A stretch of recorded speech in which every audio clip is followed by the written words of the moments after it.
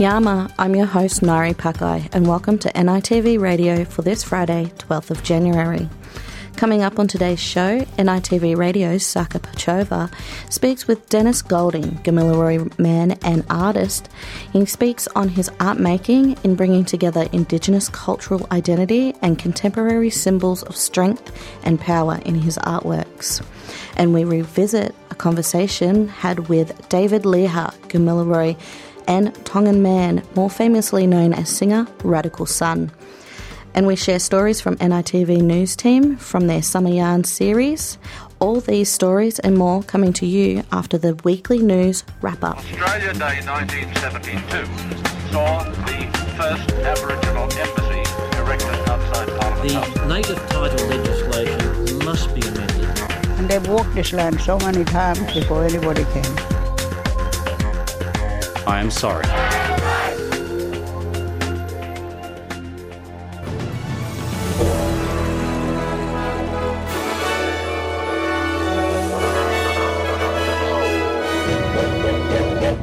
Set to take the stage, rock theatre show honouring the legend of Australia's Warumpi band, who made history as the first rock band to sing in Aboriginal languages.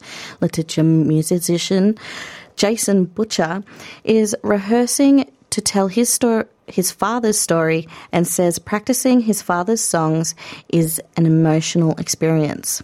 Jason's father, Sammy Butcher, was one of the band's founders and now helps younger members of the community to make and record music. He is the Northern Territory nominee for the 2024 Australian of the Year Award. Warumpi was formed in 1980 and wrote iconic Australian songs like Blackfella, Whitefella and My Island Home. And my island home, my island home, my island home is waiting for me. Ilbagiri Theatre Company's Rachel Marza says the show is what Australia needs after the failure of this year's Voice referendum. The show, titled Big Name, No Blankets, will premiere at Sydney Festival between January 10 and 14th. Western Australia's hardwood timber industry is in limbo as it awaits the approval of an environmental assessment of alumna mining giant Alcoa. The US-listed mining company has plans to clear part of the state's forest in Western Australia, which the state's hardwood timber industry is hoping will supply logs for timber supplies. However, the plan is to be closely examined by environmental regulators after the recent state ban on commercial logging of the native hardwood that came into effect. The Environmental Protection Authority says it will carefully scrutinise the impacts of Alcoa's proposed activities, and in the meantime will allow Alcoa to operate under strict conditions. The Forest Industries Federation say they expect around 10,000 tonnes of logs to be provided per annum under these conditions. But the ban is causing concerns about where the long-term timber supply will come from. Agricultural Minister Murray Watt has criticised opposition leader Peter Dutton for his stance on the Australian Day merchandise issue. Mr Dutton previously called for Australians to boycott supermarket chain Woolworths after they announced that they would not be releasing merchandise for the celebration of Australia Day this year. The supermarket giants cited the decline in demand in recent years as well as the issue needing broader discussion in community as their reason for the decision. Matt Watts says the opposition leader is more concerned with scoring political points than he is solving the real issues affecting Australians. I think it really shows the kind of priorities of Peter Dutton. Rather than thinking about the things that are priorities for Australians, like taking pressure off cost of living while not adding to inflation, he's out there fighting yet another culture war, talking about what kind of products that supermarkets sell. I don't think that's the kind of priority that most Australians have right now. They're thinking about how they can pay their supermarket bills rather than what kind of thongs they can buy in a supermarket. A new report reveals fewer than 1 in 4 GP clinics will bulk bill every patient who walks through the door. By bulk billing, doctors bill Medicare instead of the patient, so there's no out-of-pocket cost for the visit to the doctor. A total of 514 clinics across Australia that bulk billed all patients at the start of the year had stopped by November 2023. Online healthcare directory CleanBill contacted more than 6,800 clinics across Australia for the report. Its findings that the national bulk billing rate for doctors accepting new patients now sits at 24.2%. Average out-of-pocket costs for GP visits are the highest in New South Wales, ACT and Tasmania. A dam worth $1.2 billion in Queensland is set to be rebuilt following an assessment triggered by safety concerns. Experts had expressed fears that the wall of the Paradise Dam in Brisbane's north would collapse due to damage it suffered by Cyclone Oswald in 2013. A report showed the wall, which had lowered by 6 metres to avert a disaster, could not be repaired. State and federal governments invested around $600 million each to restore the dam last year, but operator Sunwater says the dam's wall is too severely damaged and work will begin soon for the construction of the new dam in its place. Northern Territory Police have arrested 3 men in Alice Springs in relation to the suspicious death of a 19-year-old. The body of Yil Deng Gatluak was found along the dirt road on New Year's Day. Last night, or earlier in the week, 21-year-old, 20-year-old and 17-year-olds were taken into custody. Police believe the victim was known to those arrested. Assistant Commissioner Travis Wurst says the investigation remains ongoing. So we're investigating a homicide, so the death of a person. Charges will be laid in due course. I cannot give you a definitive timeline.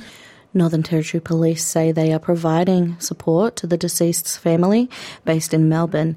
Yesterday they spoke with Northern Territory Chief Minister in Alice Springs. Social media users are accusing platforms like TikTok, Instagram and Facebook of censoring pro-Palestinian content through removing posts, reducing visibility of certain content and even blocking some users. The practice known as shadow banning occurs when social media platforms mute certain users' visibility and greatly reduces the reach of certain posts without any warning for the users affected. Meta, which owns Facebook and Instagram, says the issue is caused by a bug and denies accusations of censorship. Research fellow at the Centre for Democracy and Technology, Gabriel Nicolas, told France 24 that shadow banning is very difficult to prove or disprove. So there's one possibility that it's a bug. There's another possibility, though, that companies' detection systems for trying to determine what is terrorist content and reducing that, how much that appears to people's feeds, is accidentally picking up pro-Palestinian content. A new report has found the owner of social media platform X, formerly Twitter, has made significant cuts to global trust and safety staff.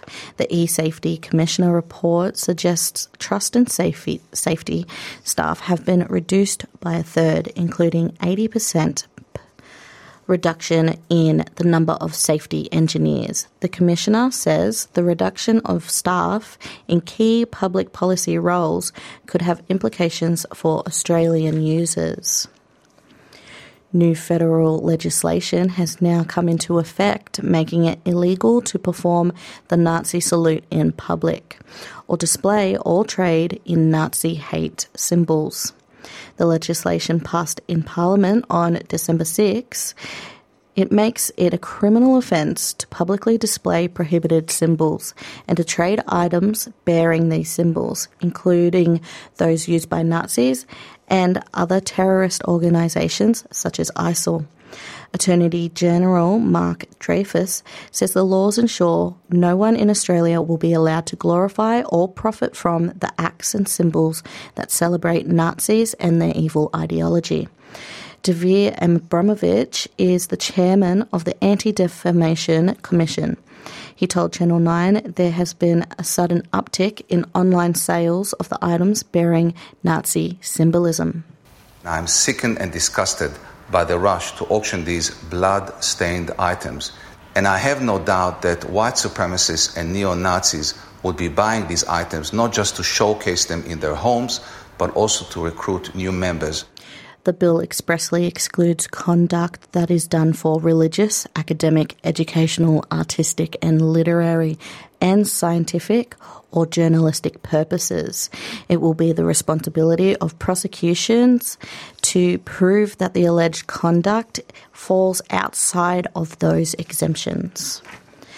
The nation's two most populous states are recording a spike in COVID-19 infections, driven by Christmas and New Year's celebrations. The emerging JN1 variant is what is spreading. New South Wales Health spokesman Jeremy McNulty says there hasn't been this many people getting COVID in about a year. The JN1 variant is more resistant to previous immunity or vaccination, although it's not necessarily more infectious. Health authorities are urging the public to get up to date with their COVID vaccinations. As workplaces try to tempt or force employees back into the office into the new year, experts warn flexible working arrangements are here to stay. Many organisations are offering monetary bonuses or enforcing penalties to increase days worked in the office, while widespread working from home during COVID in the pandemic. But Senior Lecturer of Business Administration at RMIT University, Melissa Wheeler, says flexible working arrangements have allowed more people to participate in the workforce. She says the trend is here to stay in 2024, and employees who don't adapt will see their workers go elsewhere. Flexible work arrangements can mean so many things. Probably the most common thing that people think about is remote working or working from home, but it can also be things like flexi time, compressed schedules, job sharing, and many more options. Flexible work, in my opinion, is only limited by the creativity that we are willing to accept what it could look like. Former Labor Minister Craig Emerson has been appointed to lead national review into Australia's supermarket sector amid soaring grocery prices. The review will examine the relationship supermarkets have with suppliers amid growing questions about the gap between what they are paying suppliers and what customers are having to pay. The recommendations from this review are expected to be released by the middle of the year. A Senate inquiry into supermarket prices to consumers is expected later on in the year. Prime Minister Anthony Albanese says supermarkets had a duty to make sure they are providing affordable options for all Australians, especially when they're making savings also off of those prices. New South Wales police say an alleged plot to kill members of controversial rap group was likely motivated by a conflict between organised crime gang and the would-be victims. Detectives have arrested the accused coordinator of the criminal cell, allegedly behind multiple contract kidnappings, and a plan to target Sydney-based drill group 1-4. 4 members of the group were the alleged targets and the defeated murder plot. The accused criminal cell coordinator has been arrested in a raid at Cartwright in Sydney's southwest on Thursday morning. The 26-year-old is expected to be charged with a range of conspiracy, drug and firearm offences. Organised Crime Squad Commander Peter Foe says investigators have identified that the crime cell has taken on a contract to murder the 4 high-profile men. In football, the Socceroos are only days away from the opening game of their 2023 Asian Cup campaign against India. Graham Arnold's men are highly optimistic ahead of the challenge and are hoping they can do better than in 2019, where they were eliminated in the quarterfinals. Goalkeeper and captain Matt Ryan remains doubtful as he is still struggling to recover from a facial injury that he suffered in December. Midfielder Connor Metcalf, who will be participating in his first major tournament as a member of the Socceroos, says the experience of older players is invaluable. What they did at the World Cup, the boys, was unbelievable, and I think they'll bring that experience into this tournament now.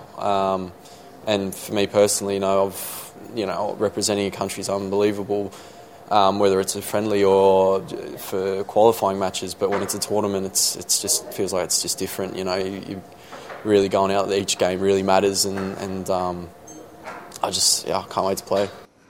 Matilda's star Sam Kerr has undergone surgery for an ACL injury which has devastated her Olympic dream. The 30-year-old ruptured her ACL during training at Chelsea Football Club's mid-season camp in Morocco earlier in the week. Chelsea boss Emma Hayes says the club's star striker had gone under the knife after she had been in a simple and innocuous everyday movement during training. Miss Hayes says she was gutted after finding her key striker and did not want to speculate on Kerr's future in the club. And that's NITV Radio's wrap-up of the week. Thank you for listening to the news.